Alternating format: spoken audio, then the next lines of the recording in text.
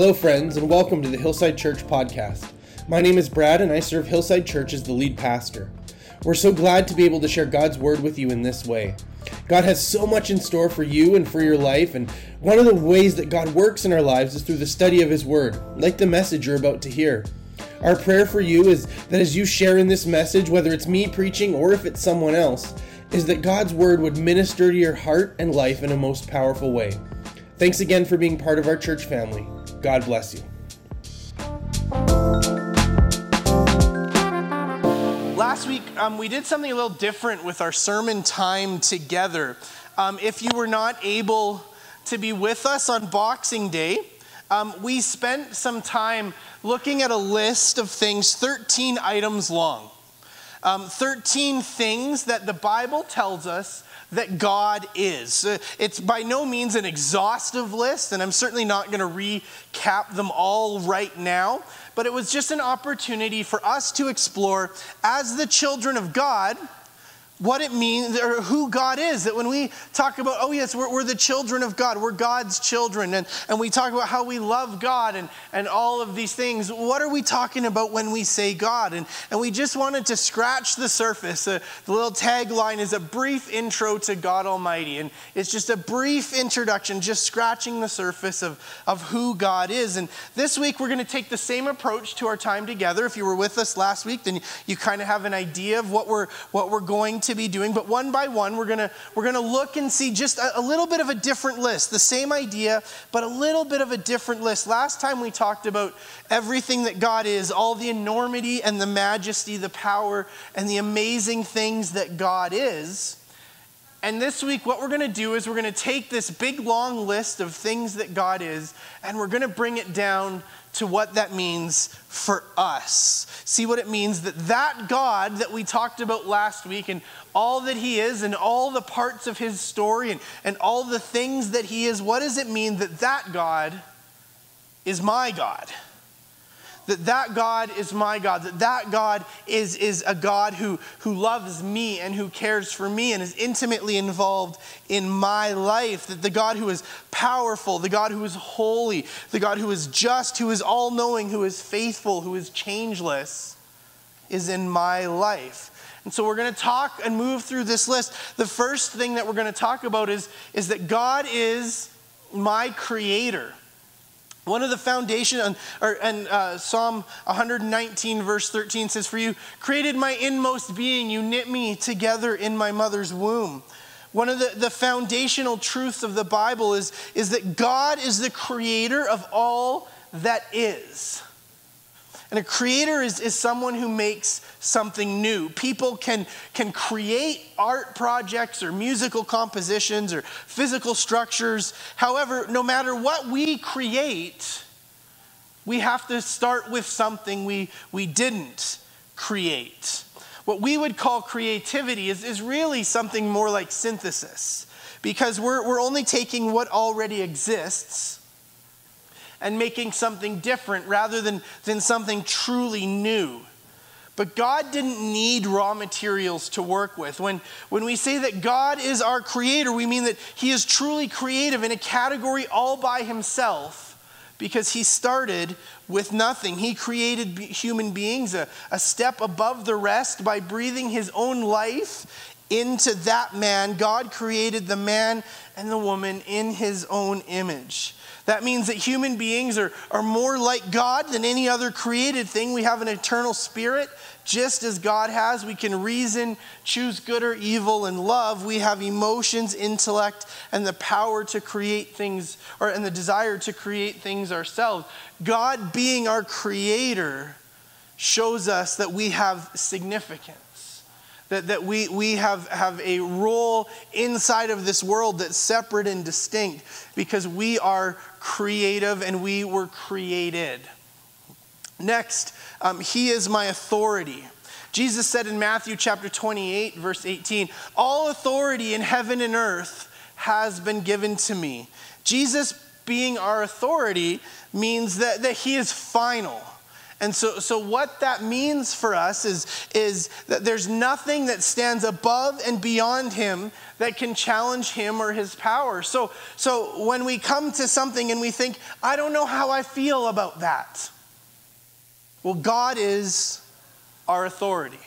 When we come to a place where we need direction or we need wisdom or we need to understand about our place in the world, God is our authority. His word is true, his plan is true, and his power is true. What God has said is true. And so when God is our authority, that means when we look to him, what we have to understand about God being our authority is that even above ourselves, God's word is true.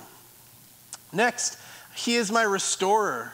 He makes me lie down in green pastures. He leads me beside quiet waters. He restores my soul. As Christians, we're the sheep of God's pastures. There's a Bible verse that will tell us that, and he can restore our souls. To restore means to repair, renovate, or to return to a former condition. The soul is the deepest part of us, our spirit, our inmost being. And since God is the one who made us, God is the one who can restore us. Because only he knows what it means for us to be truly restored in our souls. Because God is the one who made us, God is the one who made you, he knows then what your soul needs. So as we talk about restoring, it's not somehow a one-size-fits-all, everybody must need this. But when we talk about that God restores our soul, God restores my soul, God knows what Brad's soul is missing. God knows what Brad's soul needs. God knows what your soul needs, and he's able to restore it. Malachi chapter 3, verses 2 and 3 show us that God is our refiner. And it says, but who can endure the day of his coming? Who can stand when he appears? For he will be like a refiner's fire or a launderer's soap. And he will sit as a refiner and purifier of silver. See, one of the things that we can get caught up in when we think about ourselves, and part of it is because we know ourselves better than anybody else knows us, is I know more about me than anybody else does. Because I not only know the things I do, I know the things I think, I know the things I wish, I know the things that I've chosen not to do. I know everything that there is to know about me. And so one of the things that can happen to us is that we can begin to see ourselves full of impurity, full of sin, and we can begin to think that God sees us that way as well. That when God looks at us, because God is holy and God is majesty and God is all sinless perfection and all of these things, that when he looks at me, he must see someone full of impurity. But that's not how God sees us. That's not how God sees you. See, God doesn't see you as full of impurity. God sees you as full of potential. He, in the refining imagery, is the refiner, and we are like this lump of unrefined gold or unrefined silver, full of impurity, but also full of potential beauty. And so God doesn't look and go, look at all the impurity. He looks at you and me and he goes, if I could just spend a little bit of time with them. The beauty, the potential is incredible. God loves us too much to leave us where we are because our impure selves cannot reflect clearly all who he is, and our fullest joy is realized in the growing brilliance of our reflection of him in our lives. And so God wants to refine us so that day by day, moment by moment, we're able to more reflect who he is to the world. And when God looks at any one of us, when God looks at you or when God looks at me, he sees this potential to be this incredible reflection of who he is. It must be a bad sermon for your mom to walk out in the middle of it. Yeah, that's all right. The next one, he is my deliverer.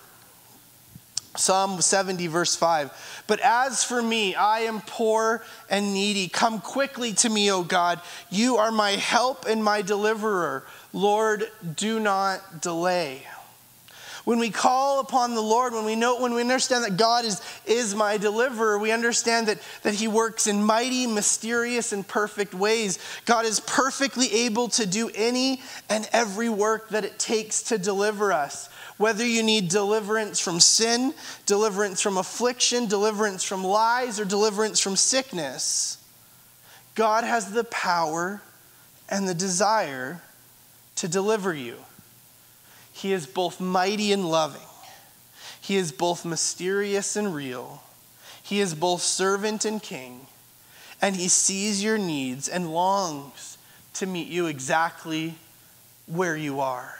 That God is our deliverer means that where we find ourselves today is the place that God wants to meet us.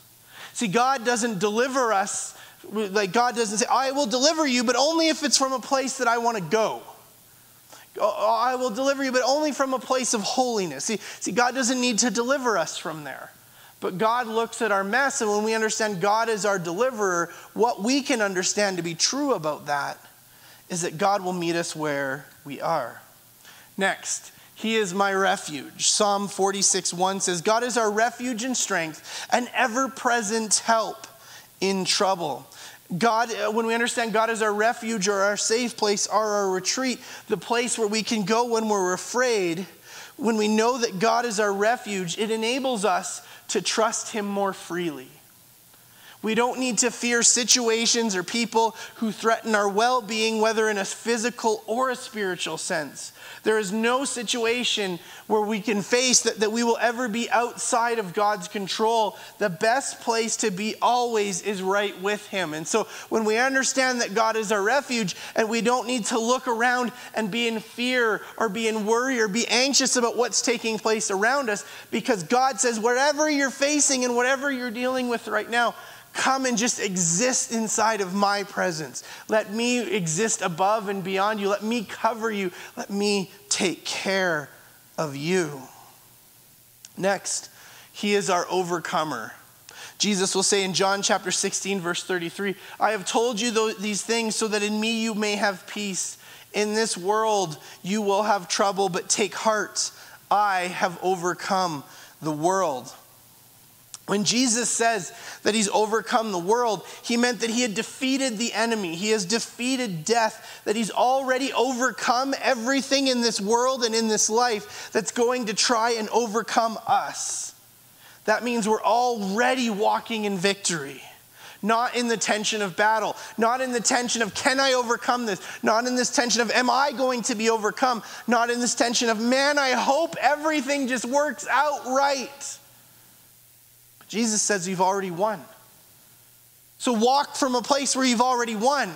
Don't walk from a place of worry about the battle. Walk from a place that says, I have already overcome, not because of me, but because Jesus is the overcomer. Next, he is my peace.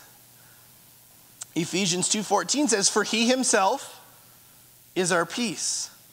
When Scripture states that Jesus is our peace, it reminds us that we were once enemies of God. It started back in the Garden of Eden when Adam and Eve were separated from God because of sin. But because of Jesus' work on the cross, the separation was closed for believers. And now we have peace. Now we can have a peace because we've been brought back into relationship with God. We were separated from God, but now are unified with God in Christ. And that is what brings us peace. Next, he is my life. John chapter 6, verse 35 says, Jesus says, I am the bread of life. Whoever comes to me will never go hungry, and whoever believes in me will never be thirsty. By saying he was like bread, by saying he was the bread of life, Jesus is saying that he's essential for life. But the life that Jesus is referring to is not physical life, but eternal life. Jesus isn't saying, when Jesus would say, you need to eat my flesh and drink my blood, he's not talking about a literal physical eating and drinking. It's not a physical life. When he says, I am the bread of life, I'm essential for your physical life, he's talking about eternal life. Jesus is trying to get people's thinking off the physical realm and onto the spiritual. He's contrasting what he brings as the Messiah with the bread he miraculously created the day before. That when you read the story, you see that the day before, Jesus had fed all of these thousands of people with just these couple fish and a couple loaves of bread. And then the next day, Jesus says, see, I met your physical need with this bread, but you need to understand that it's not bread that you're looking for, but I am the bread of life. That bread, that was all cool and all great. But this, me, I'm something more. That was physical bread that perishes. He is spiritual bread that brings eternal life. Next, he is my fortress. Psalm 18 verse 2 says, the Lord is my rock, my fortress, and my deliverer. Our God is our fortress, a strong fortress to save us. God protects us with God's love. See, in a fortress, you are safe. Things can and will attack, but the walls will hold. And it's the same with God. No matter what happens, no matter who is mean to you or what you do, no matter what, nothing can ever separate you from God. The walls will hold because God has you in the palm of God's hand. No matter what, God will always be there for you. Nothing can ever separate you from God. God is your fortress, and he will protect you. Next, he is my healer. Psalm 107, verse 20. He sent out his word and healed them and delivered them from their destruction. Being a healer, being a God who heals, is an integral part of God's character. God cares about every area of your health, your physical health, your mental health, your emotional well-being, and your spiritual vitality. When we understand that God is our healer, the great physician, we recognize that no healing happens apart from him, and only he can provide lasting healing from our brokenness. But it's not just that God can heal. It's that God wants to heal. God is a God who heals and who sets things right. Next, Psalm 16, verse 7 tells us that he is my counselor. It says, I will praise the Lord who counsels me. Even at night, my heart instructs me. God is our counselor means that we can trust him to listen to our problems and to guide us in the right direction. We can be sure he's listening because he's told us to pray about his or about our worries. Jesus will say, come to me, all you who are weary, and the scripture will say, cast your cares upon him. That Jesus wants us to come to him with the things that are wrong. Jesus wants us to come to him at the moments in our lives where we don't know what to do. When we're there because we've made a choice, or we're there because we found ourselves in this place. Jesus says, come to me. Come talk to me about these things. We can be sure he has our best interests at heart because he loves us. And we talked about that last week, that it's not just that God does love, it's that God is love. And his love is so wide and deep and wonderful that we cannot fully understand it. Next, he is my sustainer. Psalm 55:22 says, cast your cares on the Lord, and he will sustain you. He will never let the righteous be shaken.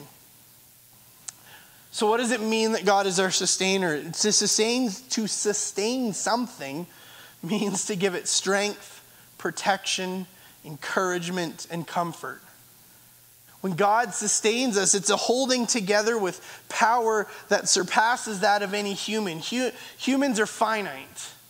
What that means is the strongest among us, whether it be physical or emotional or spiritual, the strongest among us only have so much strength and energy on our own. But God, he's not finite. God is infinite. He's without limit. And that means that his strength is without end. We may try to gain strength from the things of this world, But these things will always disappoint and ultimately always leave us wearier and emptier than when we started. When we look for strength apart from God, I can have a 5-hour energy drink.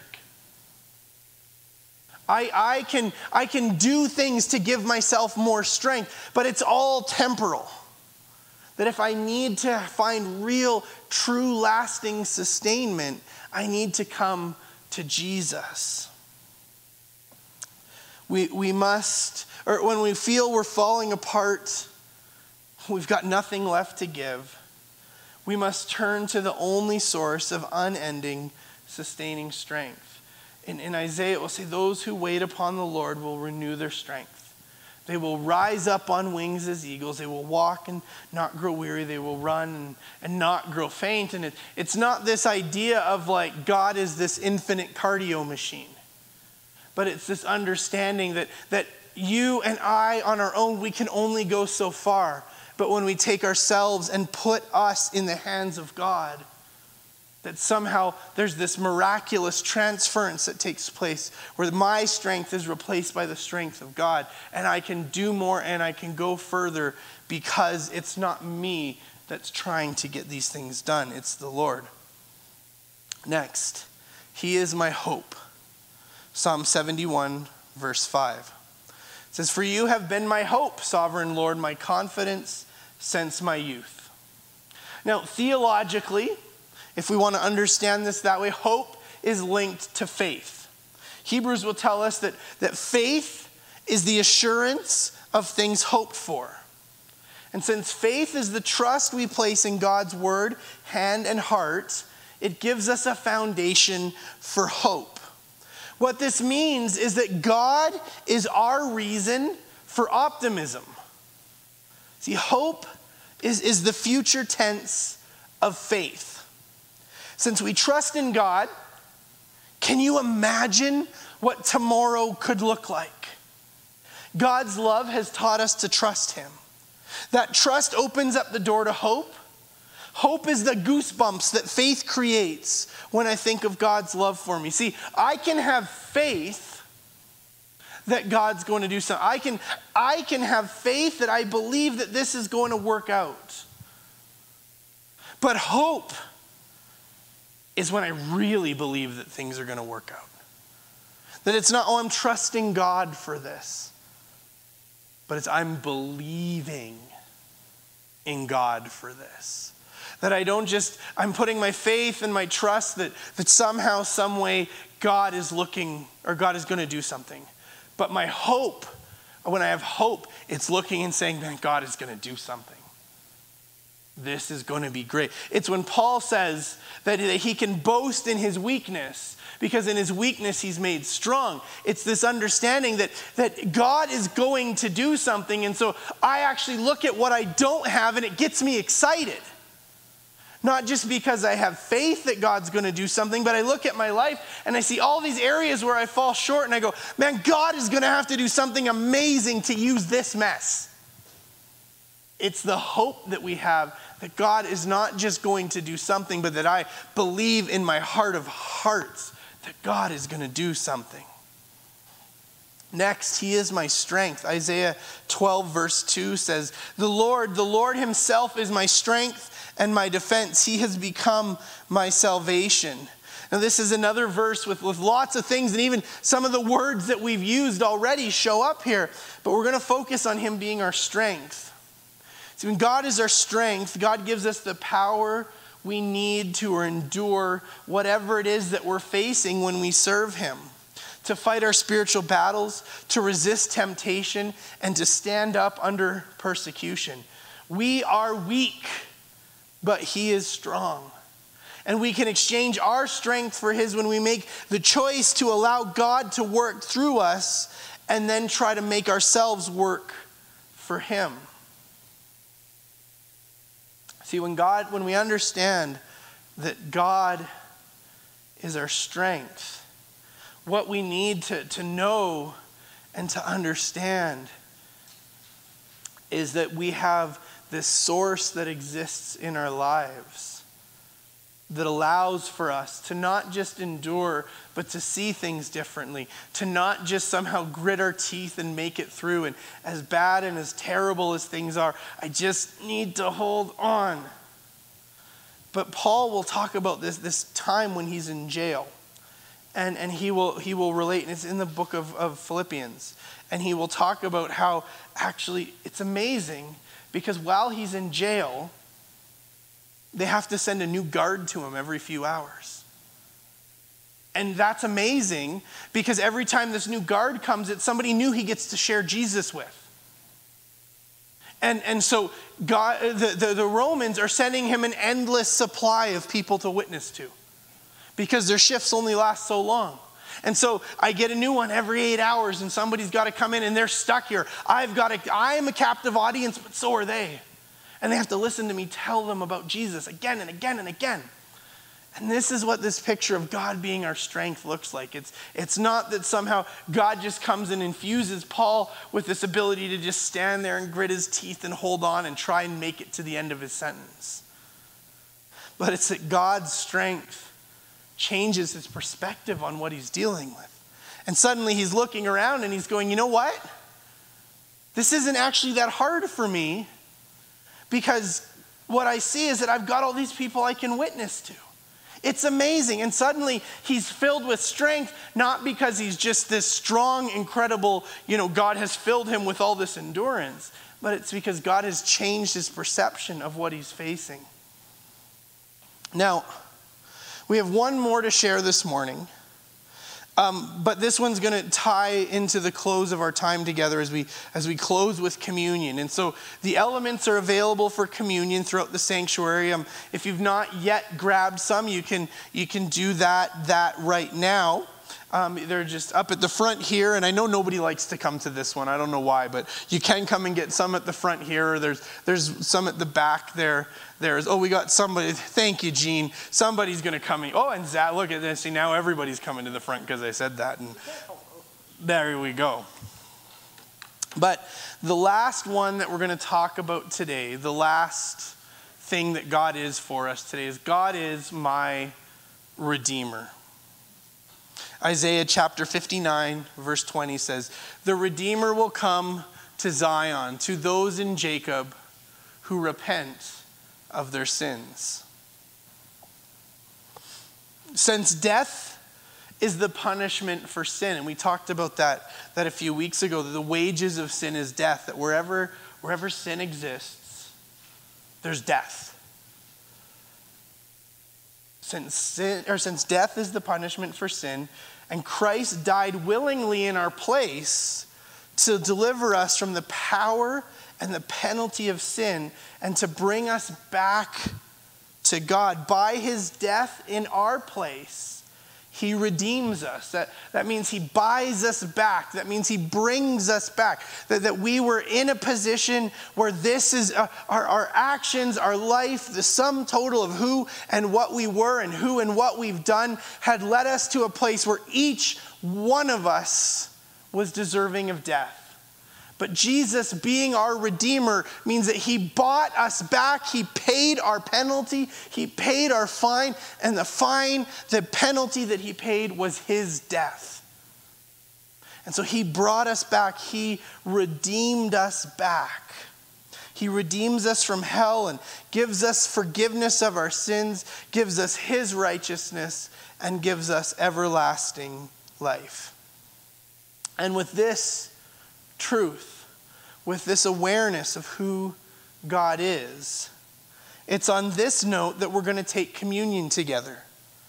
With this reminder that this God who we've spent these last 2 weeks talking about, this gigantic God who is the creator and the sustainer of all life everywhere, this God who defines what it is to be holy, this God who is love, this God who is our creator, this God who is our strength and our hope, this God who is everything to everything, is also the God who died for us. The God who is all-powerful, the all-knowing creator, the sustainer of all life everywhere.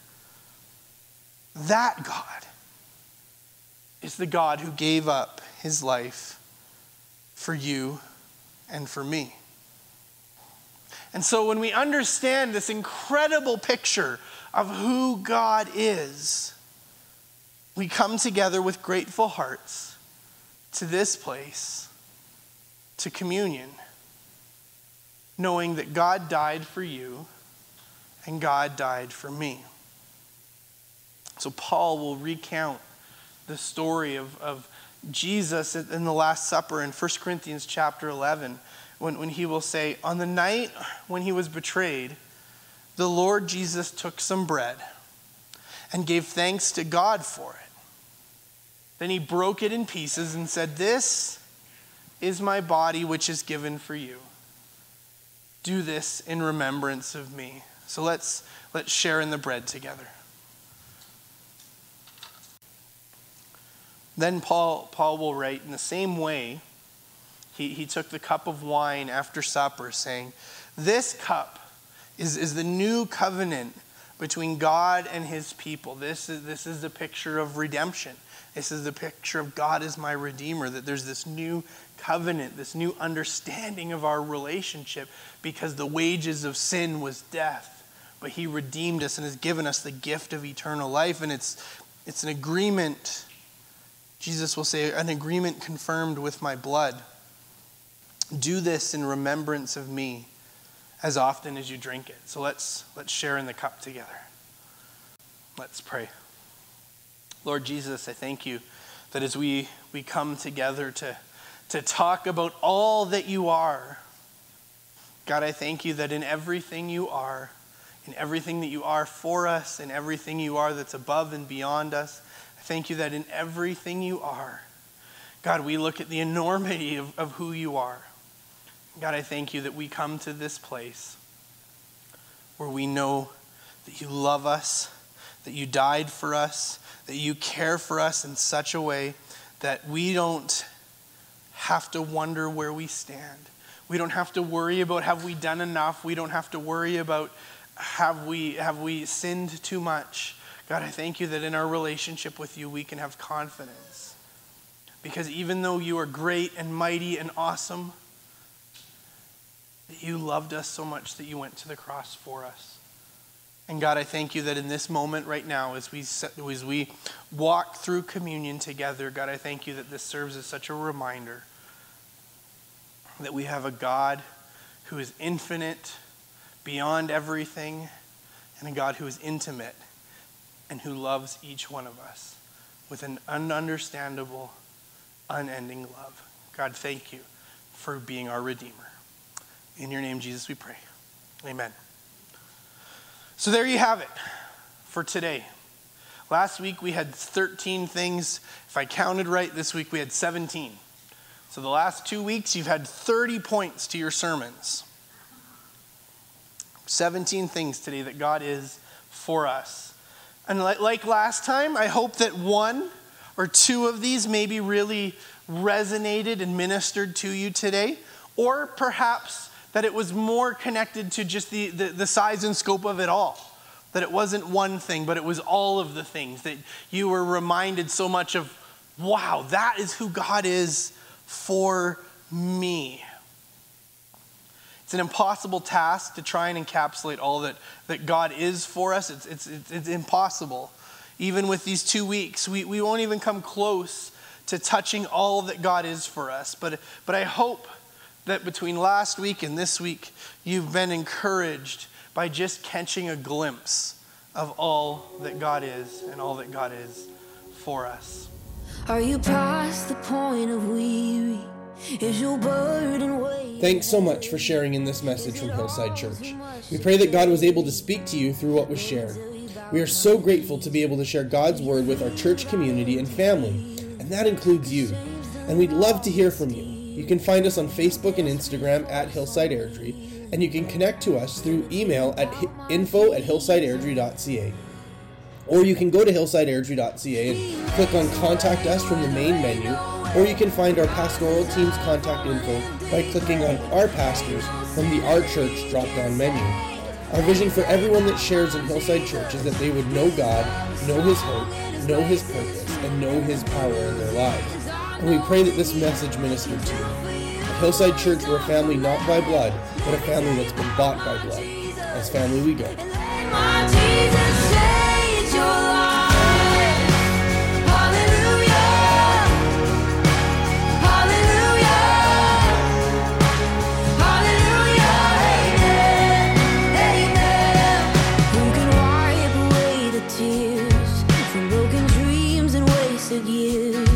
Until the past to disappear. Oh, let me tell you about my Jesus and all the wrong turns that you would going on to if you could. Who can work it out for your good? Let me tell you about my Jesus. He makes a way where there ain't no way. Rises up from an empty grave. Ain't no sinner that He can save. Let me tell you about